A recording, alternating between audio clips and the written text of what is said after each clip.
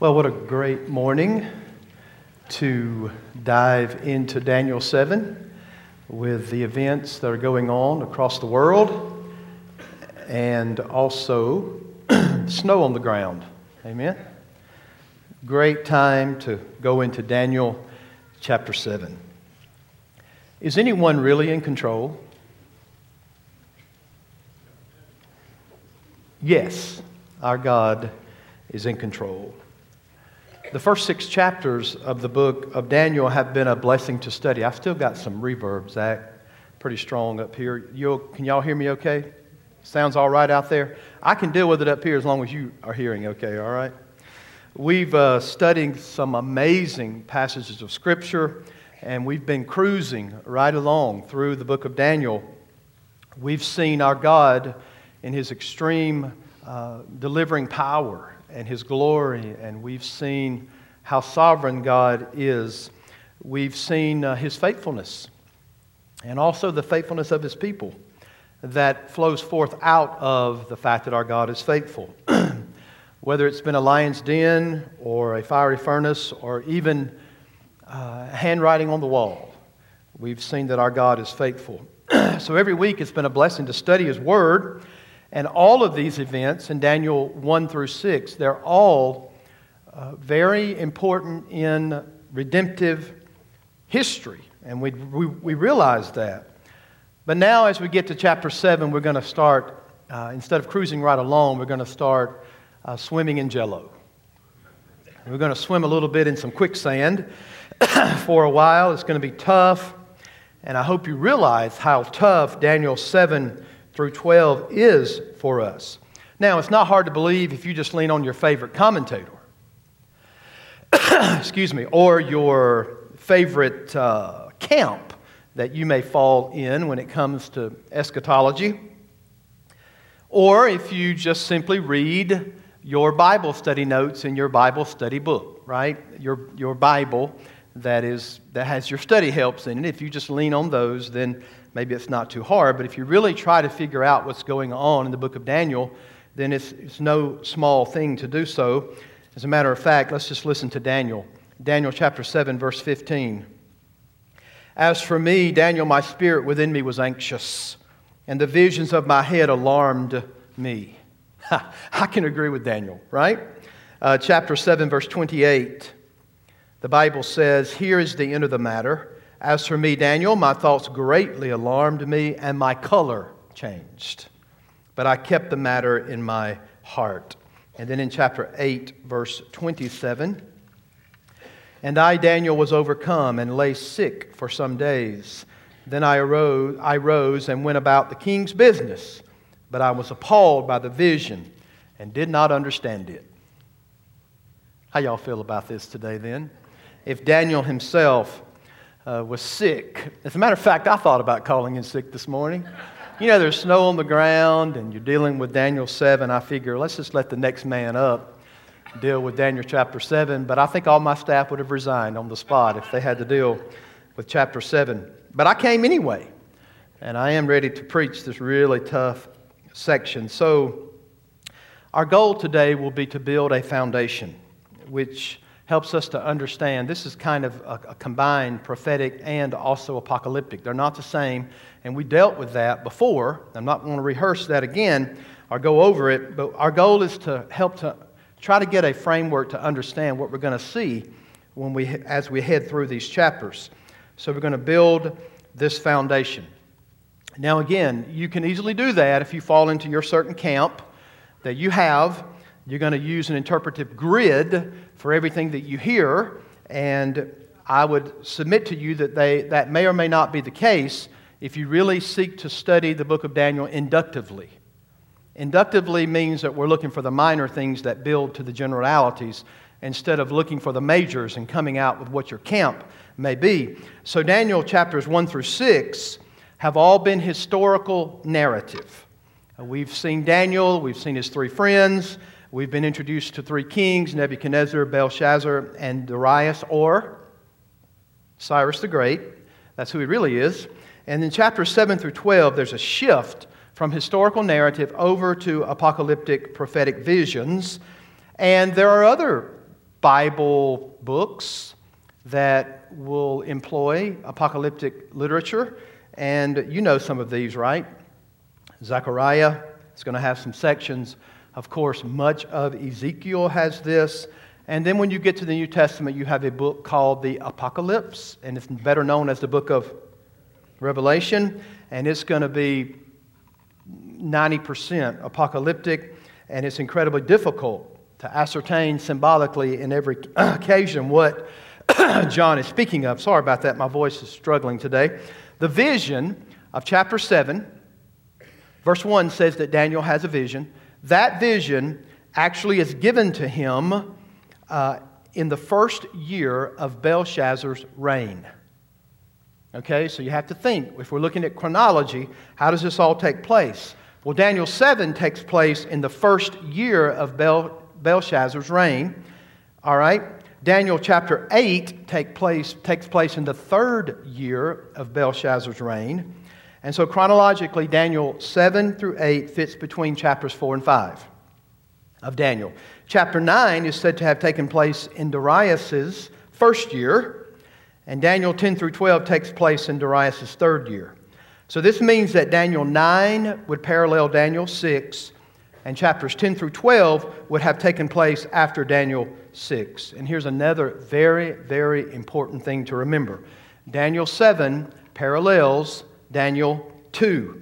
So we have this incredible division of genre. I get that, from historical narrative to apocalyptic literature. However, there's interrelated structures in the book of Daniel. Thus, when you see chapters 2 and 7, they're going to mirror each other.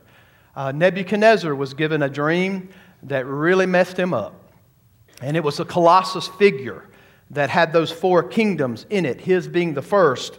Well, when you get to chapter 7, it's going to mirror that with the 4 beasts that we're going to see this morning. There's a noticeable difference here because in Daniel 2, it's given to a pagan king. But in Daniel 7, the vision is given to Daniel himself. In addition to the events mirroring 7 through 12, we also know that 7 through 12 will mirror, in a sense, the book of Revelation. So I know that we're tempted to think that chapters 1 through 6 are reserved for Sunday school classes, and 7 through 12 are reserved for prophetic conferences, right? But it's just not the case. As the book unfolds to you, everything is interrelated. So the visions actually picture for us a grand conflict between the God of all eternity and His people and the powers of darkness. Folks, I want you to know that there's a reality behind the reality. Always. And so it is designed to strengthen and comfort the people of God. So this book is for you. It's for me. Daniel 7 through 12 is designed to do just that, to let us know that there is a king that's in control, and he doesn't live in Babylon. He doesn't live in Rome. He lives in heaven. And he controls all things. Our God, and only our God, is in control of all things. And whatever's happening on earth, whatever conflict the people of God are suffering, and whatever evil is caused by the nations through the enemy, we learn through the book of Daniel and the book of Revelation who is really in control of all things. And it is our God. He's in control of the Mideast right now. He's in control of all things. So this section is not going to primarily be about armchair theology. I know some of you are just a stickler for that. Jack Van Impe, whoever, John Hagee, God forbid. But anyway, you see all these things and you're thinking, hey, this has got to be the way it is. Well, the section is designed to give us an overwhelming impression of the mysteries of God's purposes and the conflict behind everything that's beneath history. I want to remind you that there are numerous interpretive perspectives on the book of Daniel, chapter 7 through 12. I'm not going to spend time engaging and enlightening you on all of those. I don't have time to do that, neither do I think it's good for us. We're not going to spend time, for instance, when you get to the 10 horns, on the 4th mongrel beast. Do you know how much ink's been spent or spilled on those 10 horns to try to figure out what's going on, to try to identify every single one of them?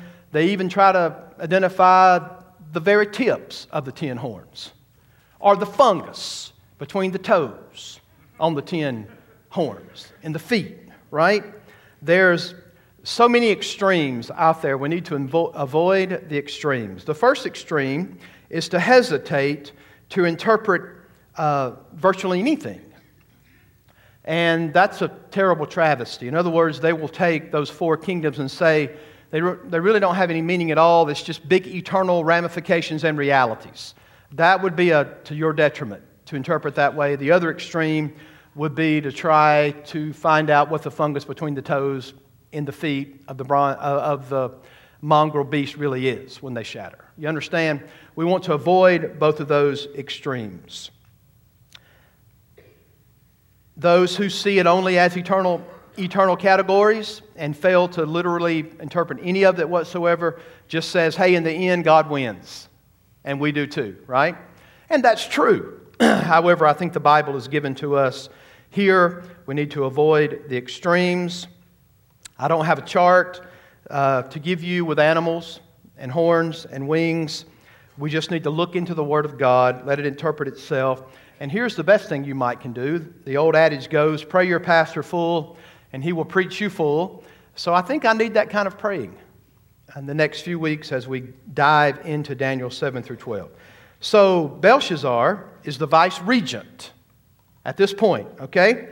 It's perhaps 522 BC. Daniel is probably around 75 years of age. And Daniel is going to tell the sum of the matter, or he's going to write down the substance of his dream. And he knows that this is revelation directly from God, recorded from the Lord to him and given to us. Okay? You got 1 point this morning. You ready for it? God is sovereign over the nations. And in chapter 7, 1 through 8, that's what we're going to see. Are you ready? Chapter 7, 1 through 8. In the first year of Belshazzar, king of Babylon, Daniel saw a dream and visions of his head as he lay in his bed. Then he wrote down the dream and told the sum of the matter. Daniel declared, I saw in my vision by night, and behold, the four winds of heaven were stirring up the great sea. And four great beasts came up out of the sea, different from one another. The first was like a lion and had eagle's wings. Then, as I looked, its wings were plucked out, and it was lifted up from the ground and made to stand on 2 feet like a man, and the mind of the man was given to it. And behold, another beast, a second one like a bear. It was raised up on its one side. It had 3 ribs in its mouth between its teeth, and it was told, Arise, devour much flesh. After this I looked, and behold, another like a leopard, with 4 wings of a bird on its back, and the beast had 4 heads, and dominion was given to it. After this I saw in the night visions, and behold, a 4th beast, terrifying and dreadful and exceedingly strong. It had great iron teeth. It devoured and broke in pieces and stamped what was left with its feet. It was different from all the beasts that were before it, and it had 10 horns. I considered the horns, and behold, there came up among them another horn, a little one, before which 3 of the first horns were plucked up by the roots. And behold, in this horn were eyes like the eyes of a man, and a mouth speaking great things. In verse 2, this is what he sees. He sees the sea, and he sees the wind, and he sees it coming forth from the 4 points of the compass.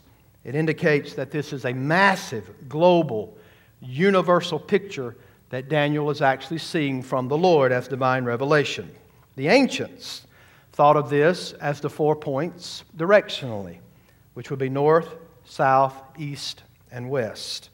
What they would be thinking was something that was universal and something that was absolutely comprehensive when you would use that kind of terminology. So the 4 winds come, and what are they doing? They stir up the sea, the great sea. And most prophets will agree that, most commentators will agree, that in all likelihood, these are the nations of the world. E.J. Young says, by means of the winds, God stirs up the nations. Now catch that. The Bible says that the stirring up comes from heaven. So who's in control? And so Daniel sees that the nations are now in chaos. The nations are in turmoil. Is that true today? In Revelation 7:1, the four angels of God are actually holding back the four winds. Isn't that interesting? Revelation 7, verse 1. In this passage, there's tumult and chaos among the nations. And right up front, we're reminded of something clearly. By the way, before I tell you what that is, in Revelation 4 and 5, we see a sea around the very throne of God. S-E-A, right? It's smooth as glass and it's peaceful. But what's actually happening on earth is not smooth and peaceful. It is tumultuous. There's tons of turmoil and chaos. But it is the God of heaven who is actually in control of the sea on earth, right? Where everything, God is absolutely, it's peaceful, and He's in absolute control on earth, it is not the case. So what Daniel is seeing is not a freak of nature. It's not Mother Nature being let loose, but it's actually the God of heaven stirring up the wind and the sea. Incidentally, this has been the revelation given to the kings throughout the book of Daniel. We know for sure that Nebuchadnezzar, Belshazzar, and Darius have been given this understanding that our God has an everlasting dominion, that His kingdom is unrivaled, and that He is absolutely sovereign over all things. All things. So He raises up kings, remember that in Daniel 2? And He deposes of kings. He governs over nations and controls all things. So into this picture of chaos on the earth and the four winds, and knowing full well that the nations will rise against nation, it is still our God who is in control. And I hope by all means that you understand that this morning, clearly from the Bible. So Daniel then will see 4 beasts that come forth from the sea. He doesn't tell us how the beasts will emerge from the sea, but he sees them. And they're all different from one another. Did y'all note that? They're all different from one another. They all represent the rise of kings and kingdoms and national powers. For some of you kids, you ought to like this. It looks more like a Jungle Book as we look into these beasts. It's like the video games that you knuckleheads play, right? That's what you were thinking about. It's like a Jungle Book, and it looks more like, what's it called? Fortnite? Or, I don't know, what's the other? Call of Duty, whatever y'all play. Anyway, kids, you ought to pay attention to this. Right down your alley. If we had it projected on the screen, you guys would love it, right? If it was up there and we were seeing these beasts. Okay, beast number 1. You see it? The first one was like a lion that had eagle's wings. Now, we know that our nations even sometimes will use imagery of an animal, such as the U.S. with an eagle, and what is Russia, the bear, or symbolic representations for a nation. Well, the lion is the king of the beasts, and he is the king of the fields of the earth. He is fierce. But this one has wings like an eagle. So the idea is that he is fierce, but swift, with mobility, and can attack like a bird of prey. So the first beast, a lion with wings, parallels in chapter 2, the head of gold, which is Babylon. It's going to parallel. You don't have to do much head scratching to figure this out, because looking at chapter 2 and chapter 7 and how Daniel is going to actually interpret it. So, we know that archaeologically they've proved that Babylon used a lion as its national symbol.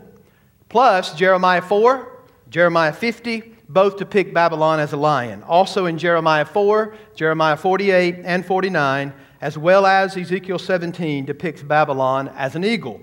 So here you got this hybrid animal that emerges from the tumult of the nations. All this chaos, right? It's fierce, it's mobile, it's dominating. And Daniel says, I kept looking, and its wings were plucked out. What does that mean? It's going to lose some power and some steam, right? It was lifted up from the ground. It was standing upright on 2 feet like a man. And what we see here is the power of Babylon is greatly reduced. It is no longer a fierce beast of the field that is so mobile. It is humanized in a sense. It's no longer analogous to this incredibly fierce beast with wings standing up like a man. Its power and fierceness is greatly diminished. Then it says the mind of a man was given to it. I think this is probably a twist for God to highlight to Daniel the boatrophy or lycanthropy that Nebuchadnezzar went through. Remember? Y'all thinking back to what happened to Nebuchadnezzar? And so Babylon was itself greatly reduced. It became much more human-like. Its powers diminished. And we know that when Cyrus comes in with the Median army, that they actually give no resistance to the takeover. We know this extra biblically as they went through the aqueducts or whatever to go up under Babylon's walls and take the city. They never even fought back. It was greatly diminished. And so, that's beast number one. Y'all getting this? It's a great devotion for a snowy day, isn't it? All right, beast number 2, verse 5. Here we have another fierce animal. And the bear is parallel to the chest of silver in Daniel chapter 2. Okay, we're looking at this Colossus, right? And it represents the Medo-Persian Empire. We see that this bear on one side is lifted up higher than the other. Why do y'all think that's the case? It's called the Medo-Persian Empire. And the Persian side was always stronger than the Median side. Okay? So, it has more dominion. It has more power. Cyrus he was personally, individually, both Median and Persian.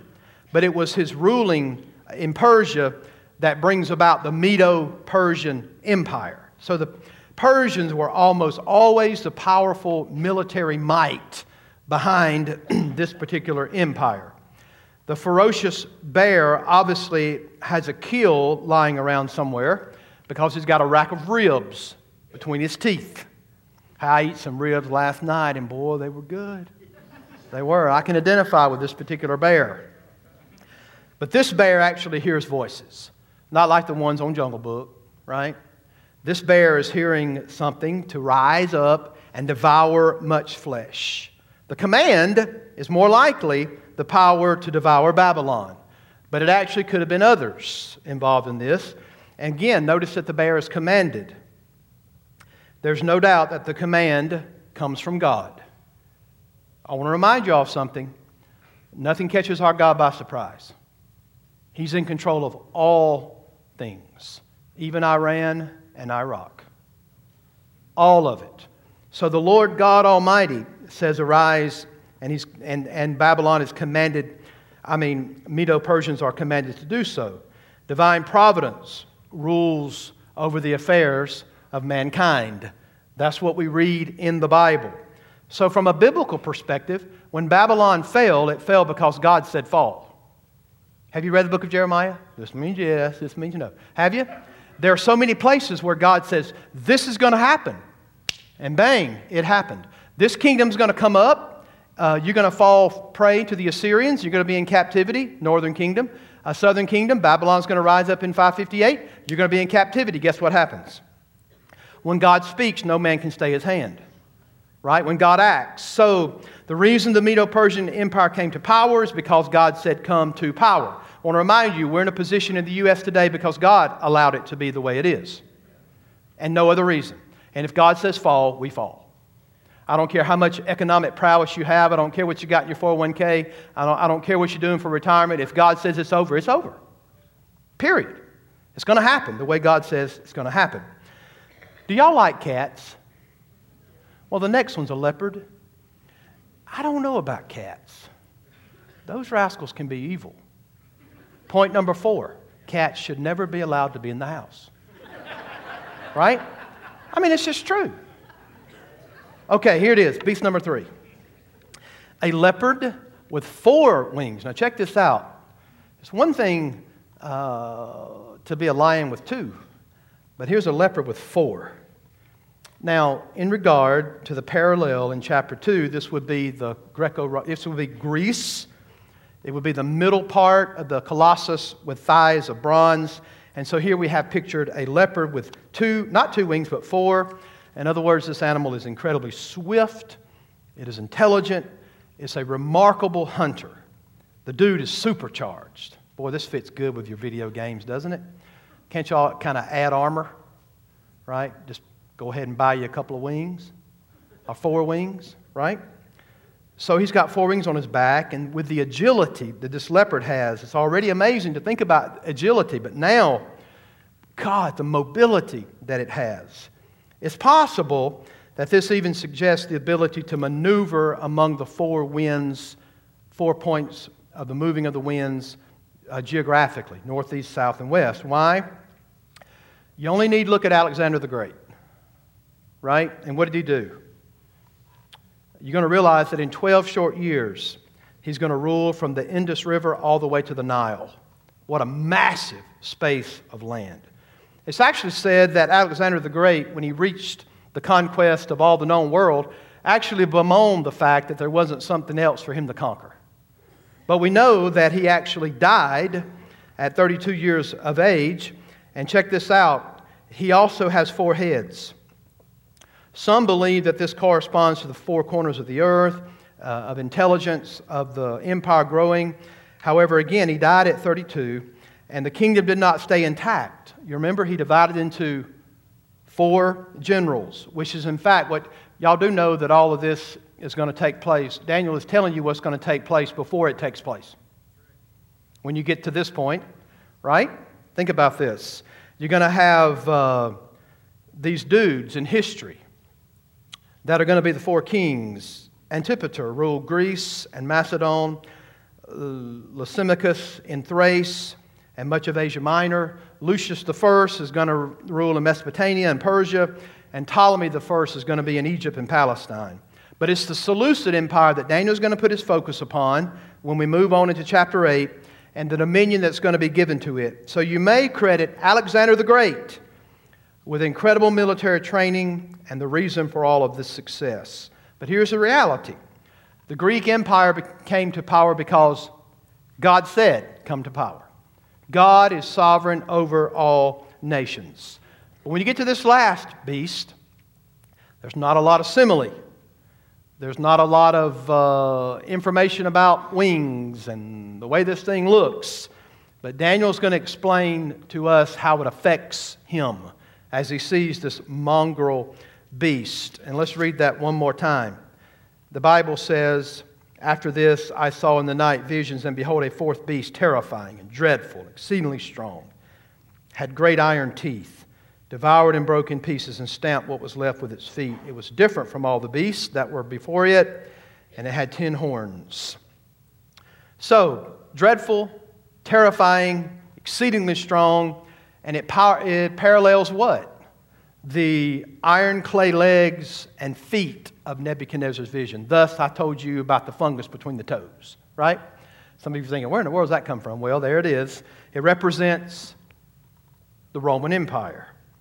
This one is the most frightening and ruthless of all. The Bible describes it as having iron teeth. Just imagine this. It crushes everything that comes in contact with it. Not to get eaten by a bear would stink. How many pounds of pressure do you think would be in a bear's jaws? So the picture is absolutely amazing. Force, ferociousness, and the sheer power of it outstrips the other 3 kingdoms. This is going to be the most powerful kingdom. It's cruel, it's ruthless, and it's absolutely destructive. Why? Because what it doesn't eat and anything left over, it just goes through and stomps it. That's exactly what the Bible says. It's destructive. What it doesn't bite into, it's going to turn around and crush it. So it was able to conquer and dominate with power. It was said of the Roman Empire that the Romans come and make a desert and call it peace. Remember that it was first a republic, and it was basically only Italy, what would be Italy today, but at the height of its power through the Caesars, it would govern all of modern-day Europe today, up to Great Britain, Spain and Gaul and northern coast of Africa, Egypt, Palestine, Greece, as well as all of Asia Minor. My goodness. The Holy Roman Empire. Huge, right? But then it said it has 10 horns. Y'all getting all this devotion? Right? Great devotion. And this has caused what we might call apocalyptic fever all over the place, trying to identify these 10 horns. For sure, I think the idea has to do with power, right, and authority. We can at least say that in this kingdom there's multiplied strength because it's an incredible kingdom and then it's got these 10 horns. It could be 10 Roman provinces. It could be 10 Roman Caesars. The truth of the matter is Daniel's going to be fixated upon them, so much more so that he's going to explain it later in this chapter. But we're not going to do it this morning. And some of you are thinking, well, praise the Lord. Then we have this little horn. When this little horn comes up, it's first small, but then it appears that it's going to gather strength from 3 others as it uproots the other 3. He's now formidable. He's an opponent. And check this out. He's an opponent to the people of God. Okay? Of the 10, he roots up 3, gathers strength. He's a formidable opponent to the people of God. The little horn had eyes like a man. This dude's got observation. This dude's got intelligence. He's proud and he's boastful. And Daniel's going to inquire more about the 4th beast when you get to verses 19 through 28. I believe that the book of Revelation picks up where the book of Daniel leaves off and focuses on that 4th beast. Chapter 13, listen, of Revelation. And I saw a beast rising out of the sea with 10 horns and 7 heads, with 10 diadems on its horns and blasphemous names on its head. And the beast that I saw was like a leopard. Its feet were like a bear's, and its mouth was like a lion's mouth. And to it, the dragon gave his power and his throne and great authority. One of its heads seemed to have a mortal wound. But its mortal wound was healed, and the whole earth marveled as they followed the beast. And they worshipped the dragon, for he had given his authority to the beast. And they worshipped the beast, saying, "Who is like the beast, and who can fight against it?" So I believe in Revelation 7, the writer of Revelation, which is John, is going to talk about there's some kind of composite element to this beast. We've got to wait till see next week when we talk more about the horns and the little horn, but here's the reality. Daniel's going to see something that is terrifying. Daniel's going to see something that lies ahead for the people of God. Daniel would have known for sure that he was living in the period of the first beast. And what are they hoping for? What are the Israelites hoping for? Restoration. They're hoping immediately to return to their homeland. And of course, Nehemiah is going to pick that up. Who's going to deliver them to their homeland? A pagan king, but ultimately God, right? Is going to give the edict to Cyrus. He's going to release the people. They're going to go home, build the walls, i.e. Nehemiah. And so they've got a promise of restoration. So Daniel's going to be meditating on the book of Jeremiah at this point, and he's going to say this captivity is supposed to be over at the end of 70 years of captivity, then it's going to be restored. And under the next empire, the people of God are going to get a reprieve. Are you tracking with me? Under Cyrus, there's going to be a reprieve. It's, however, not going to last long to the people. It's a short one. And Daniel is reminded that it's going to become difficult, and it's going to be really difficult. There's going to be more conquering. There's going to be more brutality. After that, it doesn't get better. It gets worse. Does this have any relevance on us today sitting in this auditorium in Ozark, Missouri in the year 2020? Does it? You better believe it does. I believe that Jesus Christ is the exalted King of Kings and Lord of Lords, and He controls all things on the earth. I wouldn't be a preacher if I didn't believe that, because the Bible would be a lie. The Bible tells us that His kingdom, He's not applying for the reign. He already reigns. Get that through your mind. It's not like that we're here on earth and everything is just out of control and no one's in control. Yes, our God is in control. And the Bible says His kingdom extends through the lives of His people, throughout the church, and throughout His world. Now understand something. The kingdom of God is advancing because souls are being saved. That's why we have a heart for missions at this church, right? Because we're going to obey the part we know we're supposed to obey, and that's not to politically try our best to fix everything, but we're going to obey what our God has asked us to do. And what our God has asked us to do is take the gospel to the ends of the earth so that His kingdom will advance. We're going to see this later, but there are people in every continent, tribe, tongue, that are going to give allegiance to the Lord Jesus Christ. And you know what? I'm very highly optimistic in the way that the gospel of Jesus Christ will make inroads into dark places in this world. Don't you know there are believers standing on the streets in Iran and Iraq today that know the King?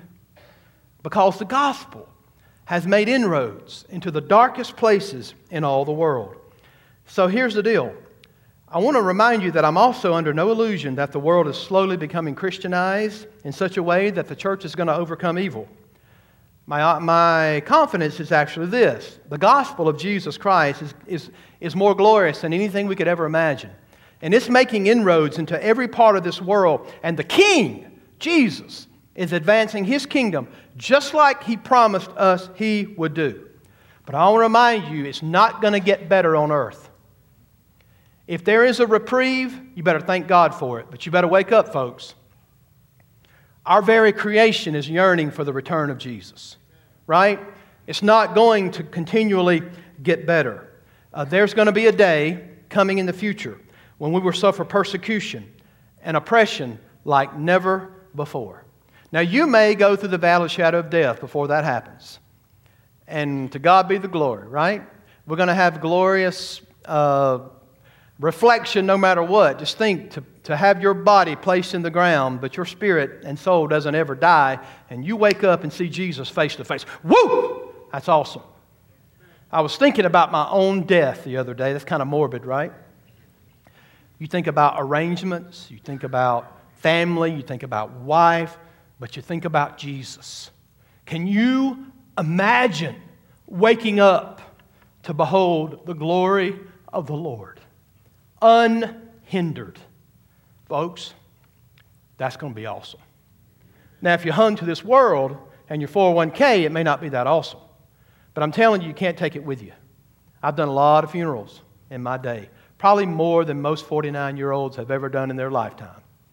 Even as pastors. And I've never seen one person take anything with them. That's why you got to build up treasures in heaven, where dust doesn't corrupt or moth or rust or whatever that may be. Just imagine the glory of seeing Jesus. However, if you are alive and remain at the coming of the Lord, you don't need to fear either, right? Because the Lord will descend from heaven with a shout, with the voice of the archangel, the trumpet of God, and the dead in Christ shall rise first. That's those bodies that have gone in the grave that the Thessalonians were saying, what's going to happen to our loved ones? And Paul says, here's what's going to happen to them, but here's what's going to happen to you too.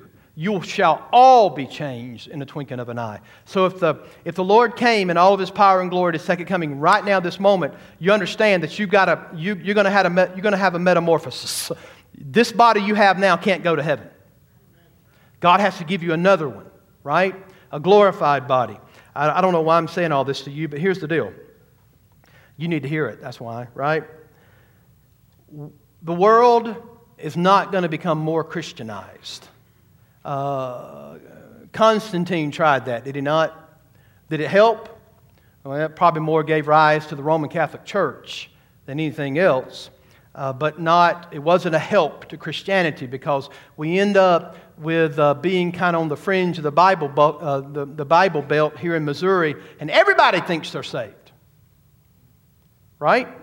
Even if you don't know Jesus, everybody's a Christian, right? Especially during the election years when you're a politician. Everybody's a Christian, right? But here's something I want to remind you of. More oppression and difficulty is going to come.